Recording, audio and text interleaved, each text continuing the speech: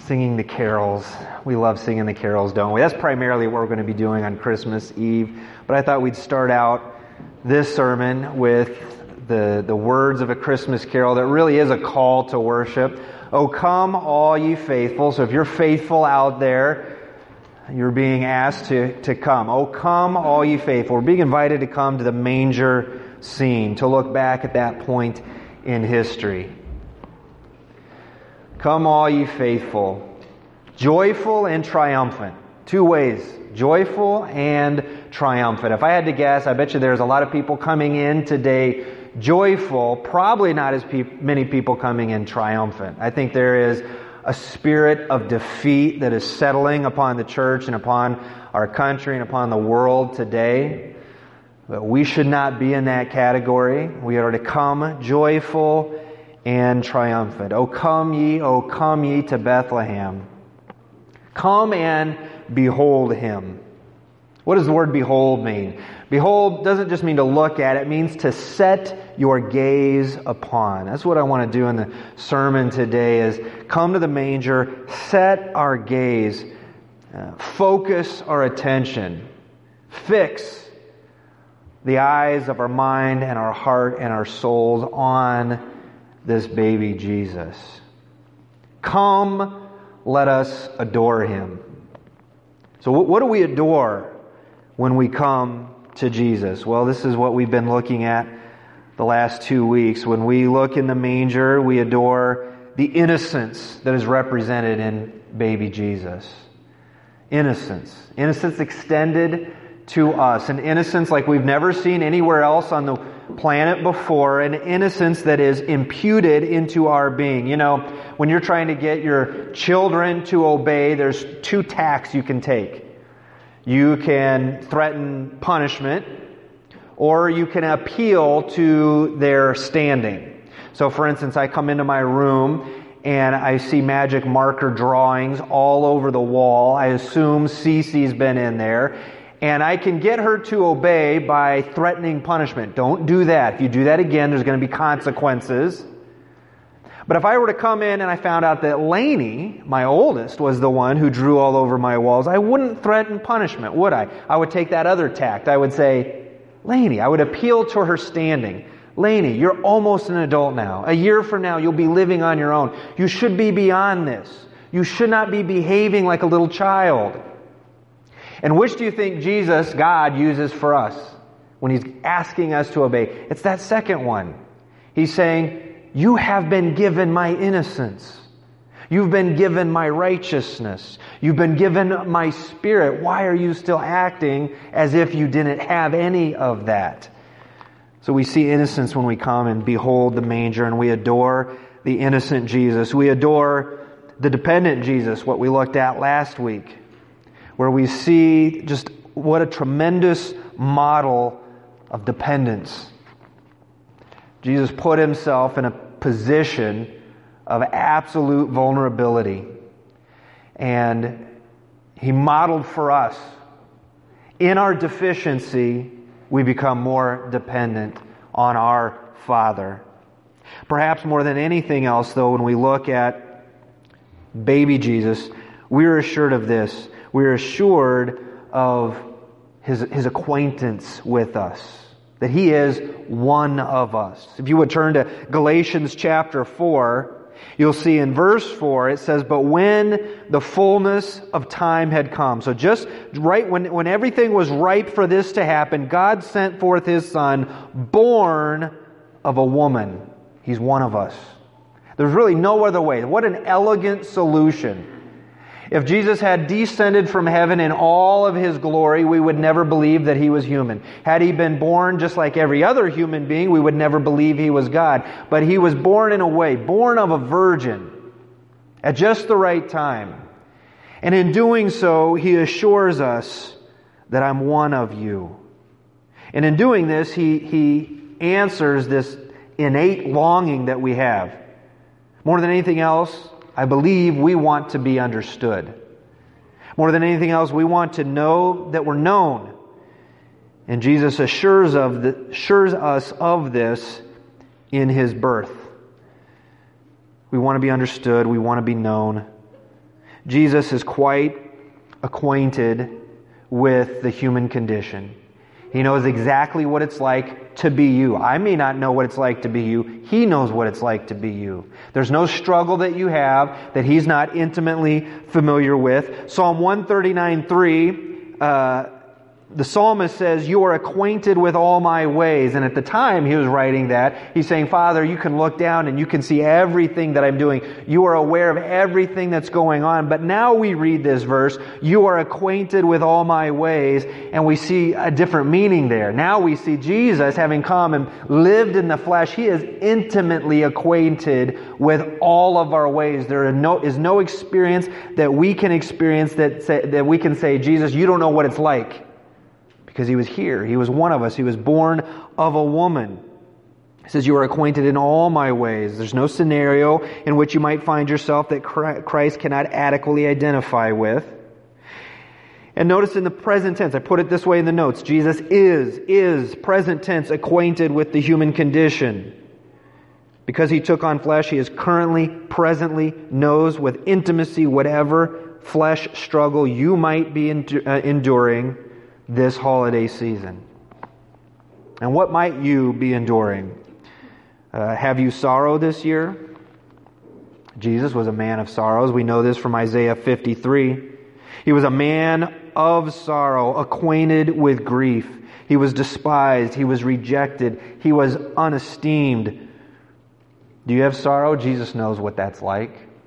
He feels your sorrow. Do you suffer loss this Christmas? One of the only verses recorded in Scripture where we see Jesus crying. There's a few, but one of the only ones, one of the very few, is where He's at a funeral. And He's weeping for the loss of Lazarus. Perhaps you've experienced such a loss. Maybe over the last year you've experienced such a loss. And this Christmas season, you feel like everyone else is rejoicing and enjoying and laughing and singing, and no one gets what you're going through. Jesus gets it. Jesus felt that cold numbness of a loved one's absence. He knows what it's like. And in the darkness, when you're laying in bed at night and the tears come, Jesus is with you, and He too is crying with you. He knows what it's like.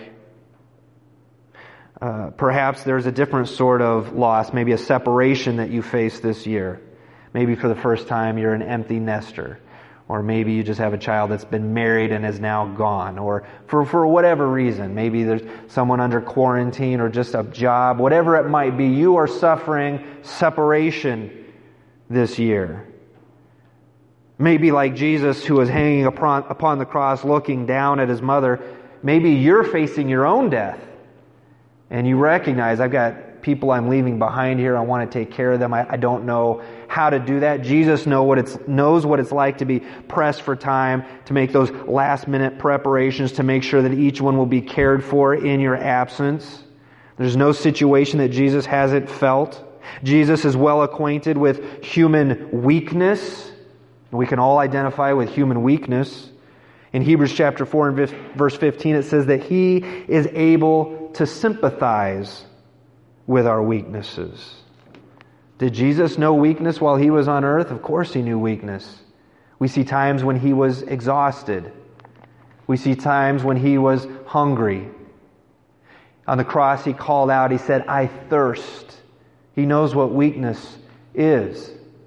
You know, those simple points of weakness, exhaustion, hunger, thirst, aren't we so much more prone to sin when we're in those scenarios? Jesus knows what that's like. Just this week, I guess I was all of those. I was exhausted, I was hungry, I was thirsty, and I was sitting down and I snapped at my wife in a sinful way, and she was very gracious in how she responded to it. But, you know, when I think about why did I snap like that? I didn't want her to change anything that she was doing. I didn't want her to fix anything that was going on. All I wanted was just a little appreciation that you know what I'm going through. I want you to know that I've worked this much. And I want you to know how hard I'm doing this. And you know, she did know that, but more than that, Jesus knows that. Jesus knows what it's like to work and work and work and just need some time to get away. He knows what it's like in that point of exhaustion to be tempted. Again, in Hebrews 4:15, it says that He is able to sympathize with our weaknesses, tempted as we are, yet without sin. He faced far more temptation than you or I ever will, and yet it says tempted as we are. This wasn't a cheat. This isn't not similarly tempted, but genuinely, as we face it, as we feel it, as we fight it. So too, because Jesus was born of a woman, because He was actually one of us, He calls you brothers and sisters to Him. He knows what it's like to face it, to fight it, to feel that temptation. You know, I'm reminded of Vladimir Putin, the president of Russia. Is that his position? President, I think, is what they call him. He really has a crafted image. He wants to present two things at the same time. He wants to present like, I'm just a common man. I'm one of you guys. But then also he wants to present, but I'm like super duper better than all of you also. And so like there was this time when he went scuba diving in the Mediterranean Sea, just an average guy, and all the cameras are there, and he drops down right next to the dock, and what does he come up with? Some ancient artifacts that he supposedly found while he was down there for 15 minutes, you know. Those weren't planted at all, I'm sure. I'm sure he really found those. No one had looked there before. But I remember seeing this video where he was playing hockey with a professional Russian hockey team. And he was up there skating around with them, and he scored, guess how many goals he scored? He was like 55, 60 at the time. 8 goals he scored. And when you look at it, the defense was just kind of, you know, they're just kind of standing like this. They're letting him go around him and score. But he was trying to communicate, I'm one of you. I'm a man of the people. But look how much better I am than all of you. And Jesus is saying, I'm one of you. I'm one of you. But He didn't get off easy. He wasn't facing, professionals that were holding up. They were really Jesus was facing temptation with its full force. Satan did not let up. The flesh would not relent. The world did not go easy on Him. He faced more temptation than you and I face, and yet without sin. He knows what it's like to face temptation because He was born of a woman. He's acquainted with your condition and mine. What about the frustration of maybe misunderstanding? Does Jesus know what it's like to be misunderstood? Constantly. Remember as a boy, he went to the temple and he was reasoning with the priests there, and his parents came, what are you doing? He was you think you don't understand, I'm about my Father's business. I'm not going to meet the expectations that you might have for me. I have my Father's expectations. And then when he's sparring with the religious leaders constantly, them failing to grasp His purpose, His message, His intent, His heart, He was always misunderstood. Even with His own disciples, rarely did they get it. They were confused by what He was saying. And think about the contrast to when Jesus, before He had a body, He was in heaven, perfect unity with the Son, with the Father and the Holy Spirit. There was no barrier in understanding. If the Father knew it, the Son knew it, the Spirit knew it. If the Spirit felt it, the Son felt it, the Father felt it. And then He comes into flesh and He experiences what you and I experience all the time. Man, you know what? That didn't come out the way, they didn't receive that the way I was hoping to give it. There's misunderstanding there. I wish only if they knew my heart. If I could just open it up and they can see my heart, they would understand. But as humans, we recognize there's barriers in communication. There's misunderstanding, and it causes vexation and frustration. Surely Jesus wouldn't, there's some things about the human condition that Jesus can't identify with, right? What about just the fact that we're human and we have to submit and obey God? Surely He doesn't understand what that's like. Well, I commend to you Hebrews 5:8, where it says that He learned obedience. As a son, Jesus learned obedience. Some people have a hard time with that. How did Jesus learn obedience? He didn't move from a state of disobedience to obedience. He moved from a state of not being required to obey anyone to a state of now learning what it's like to obey. He knows what it's like to submit to authority. He knows what He submitted to His mother. One of the first miracles, His very first miracle recorded, He submitted to His mother Seemingly, again, you know what? This isn't my preference, but I'm going to do what my mother is asking me to do. Constantly submitting to the Father. He knows what it's like to submit. He's not asking you to do anything that He hasn't done. What about this? Surely He does not understand the guilt, the shame that I feel when I've let God down. When I sin, that's a feeling that is foreign to Jesus. He can't identify with me in that moment, can He? Well, it says that He experienced shame on the cross. He knows what shame feels like. Not that He earned it, but you earned it for Him. He knows the shame of losing all friendships. He knows the shame of those that were closest to Him abandoning Him. The shame of being stripped naked publicly, of being beaten, of being hung, accused of a crime that He never committed. He knows that shame. He knows the feeling of guilt. Right here in Galatians, just look at the previous chapter. Galatians chapter 3. Verse 13 says that Christ redeemed us from the curse of the law by becoming a curse for us. For it is written, "Cursed is everyone who hangs on a tree."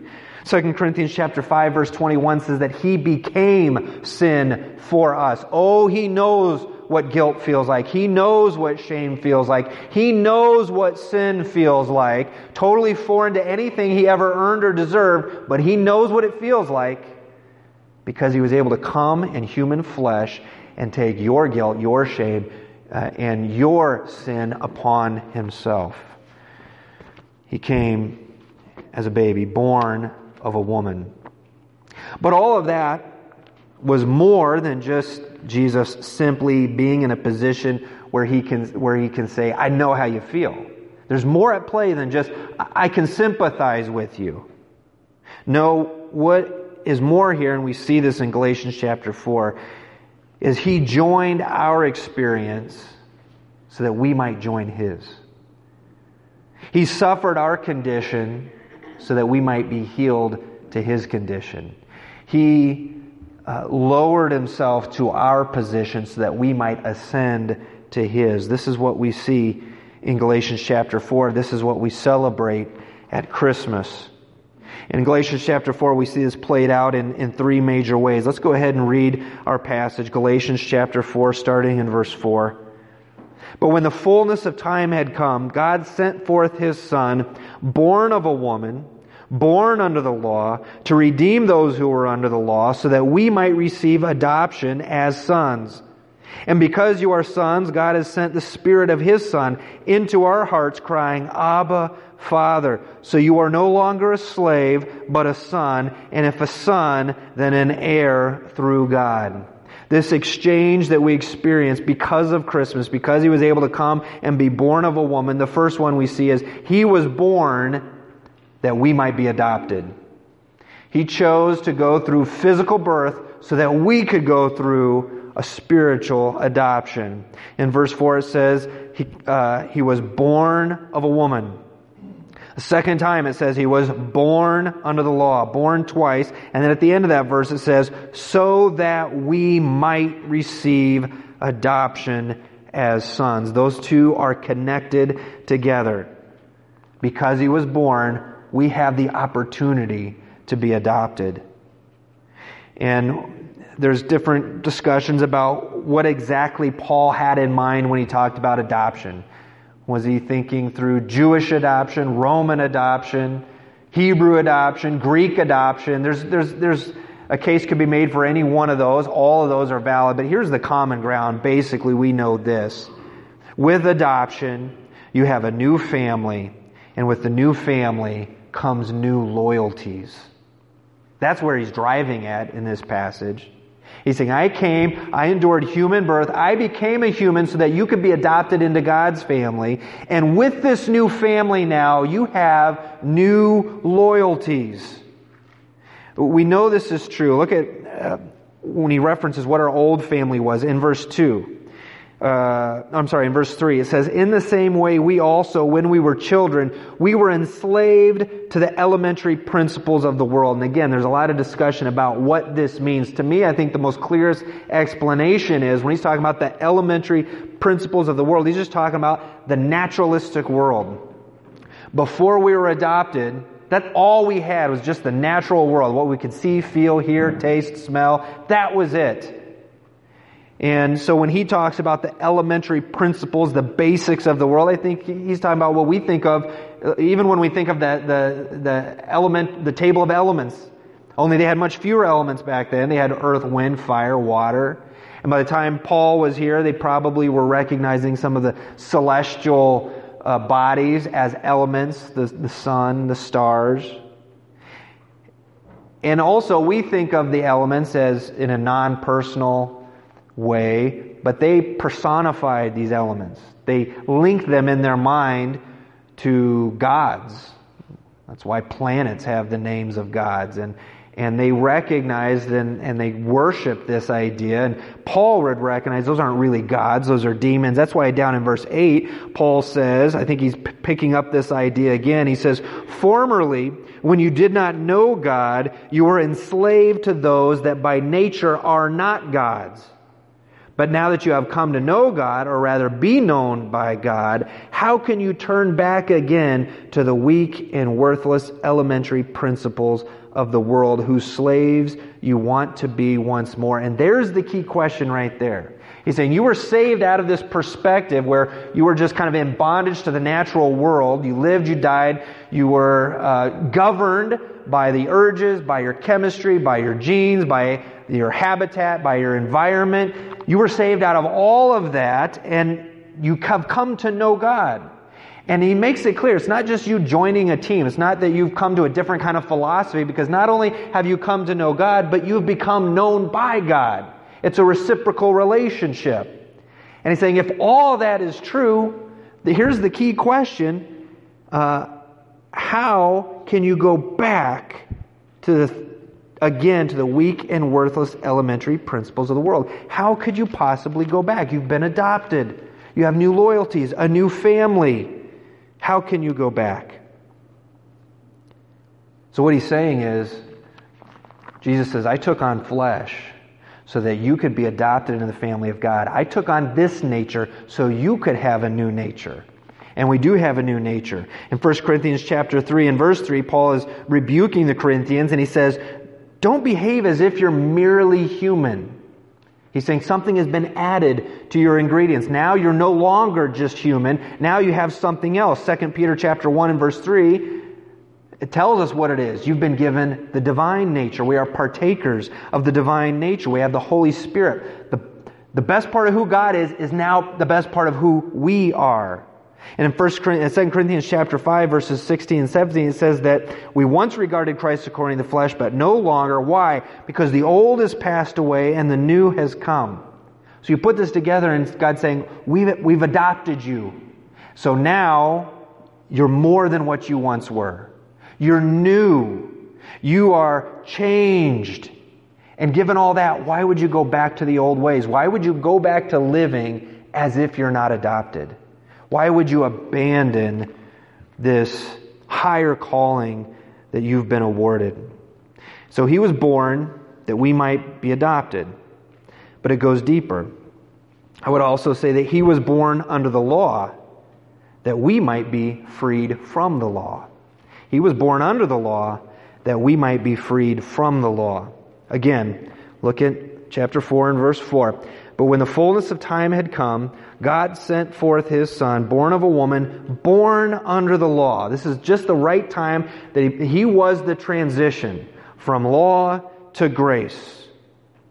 And He did that so that we who were under the law might receive adoptions as sons. We are freed from being under the law. Go back just a few verses to the end of chapter 3, and we see this explored a little more fully. Verse 23. Of chapter 3. It says, now before faith came, we were held captive under the law.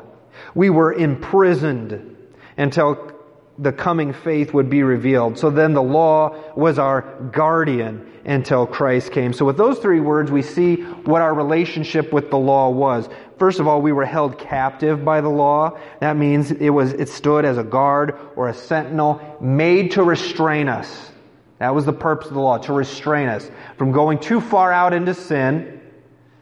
It says that we were imprisoned. That means we were confined to this small space. I don't know if you've ever spent time in prisons or jails before. I've spent quite a bit of time. I've never been put in jail, but ministering to people in jail. Up in Wisconsin, we went to really a renowned penitentiary that was high security. And I'm telling you, it is not pleasant when you are imprisoned. All your liberties are stripped away.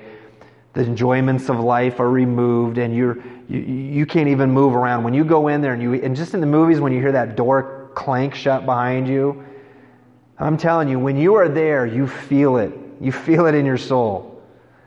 And guys that are in prison, who is mostly what I deal with, they do some strange things to try to cope. You know, they're not allowed cigarettes to smoke them, but they are allowed tobacco. But they like to smoke their tobacco, and so what they do is they chew their tobacco. This is pretty common. This is going to gross you out. They chew their tobacco, but they save it. Everyone is not allowed to spit their tobacco out just anywhere they want. They have to spit it out into a communal jar, and then they press that tobacco through a sock so that it's all emptied of the spit, and then they'll roll that tobacco, roll it in paper, and then they'll light it with an outlet, an electric outlet.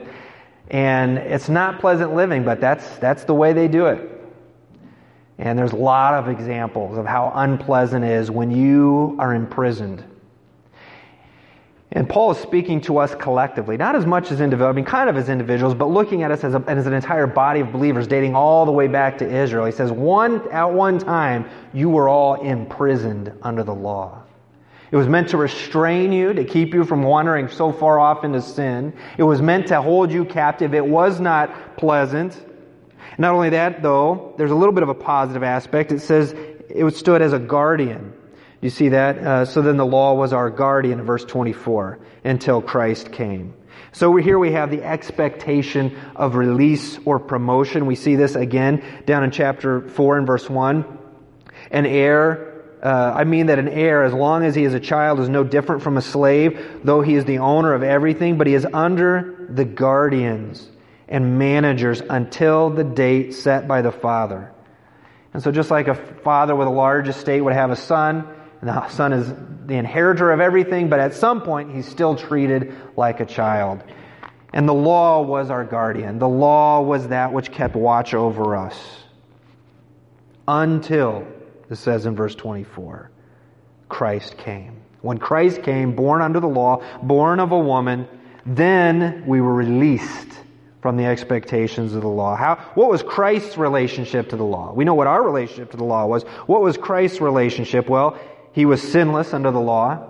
Remember, at one point he asked his accusers, "Can any of you prove any of sin for me?" No, you can't. Remember when they came to stone the woman caught in adultery? He said, "Let him who has not sinned cast the first stone." One by one they all left. He was the only one remained. He was the only one that had the right to throw a stone, even though he didn't do it. So he was sinless under the law. We saw some of that a couple weeks ago as well. Not only was he sinless under the law, but in Matthew 5:17 he says, "I did not come to destroy the law, but to fulfill it." This is important. He didn't just keep the law perfectly. He didn't come to buck the system. That's a popular... People that don't know Jesus today like to describe him. Oh, he was kind of like a hippie, you know. He was defying authority. No, that's not it at all. He didn't come just to buck the system. He didn't come just to completely submit to the system. He came to fulfill the law. That means everything in the law was superficially pointing to a depth that Jesus attained. The law was all pointing to a means of righteousness that was imperfectly kept under the law, but perfectly attained through Jesus Christ. And so, because he was born that we might be adopted, our response is to have loyalty to that adoption. And because he was born under the law that we might be freed from the law, our response is what? Our response is faith. Look back at verse 23 and look how often faith comes up. "Now before faith came, we were held captive under the law, imprisoned until the coming faith would be revealed. So then the law was our guardian until Christ came, in order that we might be justified by faith. But now that faith has come, we are no longer under guardian, for in Christ Jesus you are all sons of God through faith." So we see faith mentioned again and again and again. Are you living by faith right now? Living by faith means you are not dependent on any other source of righteousness. Living by faith means I'm walking by faith, not by sight. I'm leaning on His understanding, not my own. Living by faith means I distrust my own feelings. I am convinced there is far too much guilt in the church that does not come from the Holy Spirit at all. There's people that don't realize that, sometimes my heart condemns me, but God is greater than my heart. And faith is, I'm not going to live under this burden of guilt that doesn't belong to me, that Christ died to remove from me. I'm not going to live under someone else's guilt that they're trying to force upon me. I'm going to live by faith. And when I fall into sin, I'm not going to, have my own little prescribed duration of feeling very guilty and bad, and then I'm going to start walking. No, faith means I'm going to have gutsy guilt, and when I sin, I'm going to confess the sins to God, I'm going to repent of the sins, and instantly I'm going to cast that upon Jesus, and I'm going to recognize that He has absolved me of all my guilt. That's what faith is. Faith is, I can walk in righteousness. By faith, I do have the ability to live righteously. There's so much despair, I think, in the church. Well, I've got the sin nature. There's no way I can ever be good enough. Faith means I have the righteousness of Christ expressing Himself through me. And so grace is, I will be victorious. I'm not going to just mope around, live in sin, blame the flesh, hope for Christ to come back. No, He wants you, through faith, to be victorious today. That was part of Him coming in the flesh. He was born in the flesh that we might be adopted. He was born under the law that we might be freed from the law. And thirdly and finally, He was born in the flesh that we might be born in the Spirit. He was born in the flesh so He could die in the flesh that we might live in the Spirit. And we see that in our passage as well, where it says, because God, in verse 6, and because you are sons, God sent the Spirit of His Son into our hearts, crying, Abba, Father. Jesus said, that which is of the flesh is flesh, and that which is born of the Spirit is spirit. And He's saying, you have been born of the Spirit. You could not be born of the Spirit if I was not first born of the flesh, Jesus says. In 1 Corinthians chapter 15, verse 44, it says, that which is sown, it is sown a natural body, is raised a spiritual body. The first Adam, that is Adam all the way back in Genesis, became a living being. The last Adam, that is Jesus, became a life-giving spirit. So I ask you this morning, if you cannot call out Abba, Father, if you can't come to Jesus as in spiritual life, you know what? I just fear, I wonder, I worry that maybe there's someone that knows, you don't have spiritual life, but you've been here so long. Everyone assumes you have spiritual life. And now you think that moment's past. I'll figure it out some other time. But if I just come up and ask someone or tell someone, hey, I got saved today, they're going to judge me, or maybe I don't understand it well enough. Listen, as miraculous as Christ coming in human flesh was on Christmas Day, just as miraculous this Christmas season, if you were to be born in the Spirit, if you were to come for the first time and say, I truly, just not come to me, come to Jesus for the first time. Come to the manger and let it lead you to the cross and say, truly, I depend on nothing else but Jesus Christ. I'm not holding out any hope in my own righteousness whatsoever. There's no amount of effort I can do. My pedigree, my heritage, nothing in my past qualifies me for heaven. I am totally desperate without Jesus Christ. And all it takes is that spiritual, silent prayer calling out to Jesus, saying, would you forgive me my sins? Would you heal me of my unrighteousness? Would you absolve me of my guilt? I place myself in you. Would you receive me? Would you fill me with your Spirit? If you haven't done that, today is the day. Today is the day.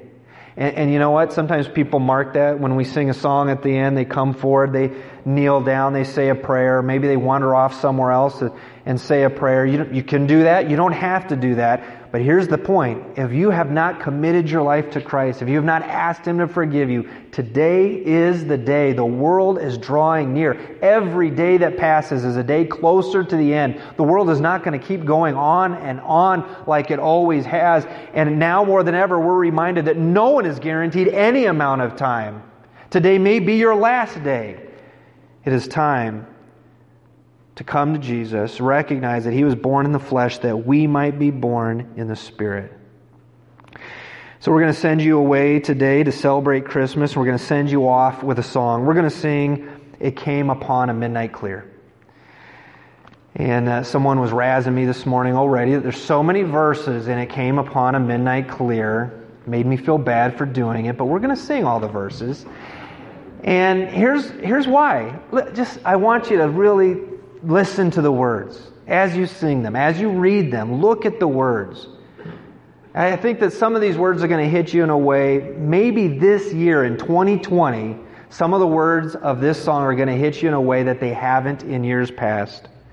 I think about it where it says, "All ye beneath life's crushing load, who toil along the climbing way, with painful steps and slow." Doesn't that describes the state of the world right now? But this song calls us, "Oh, rest beside the weary road." That's my prayer for you this Christmas, that this would be a week of rest, or maybe it's just a couple of days of rest, whatever you're able to carve out, but that it would be real rest, not physical rest, but spiritual rest, spiritual hope. When we look at the birth of Christ, we cannot help but also look at He's going to be coming back. He's going to rescue us from all of this. And we worry and we think and we plan and we strategize and we question, what are we to do if this happens or if this happens, if COVID lasts another 2 years, if America, who knows what's going to happen? We don't know any of that. But we do know this, that none of our hope is in any of that. We do know this, that Christ is coming back. And if we can just kind of regain that hope and that vision this Christmas, I think we'll be doing well. Let's stand and sing.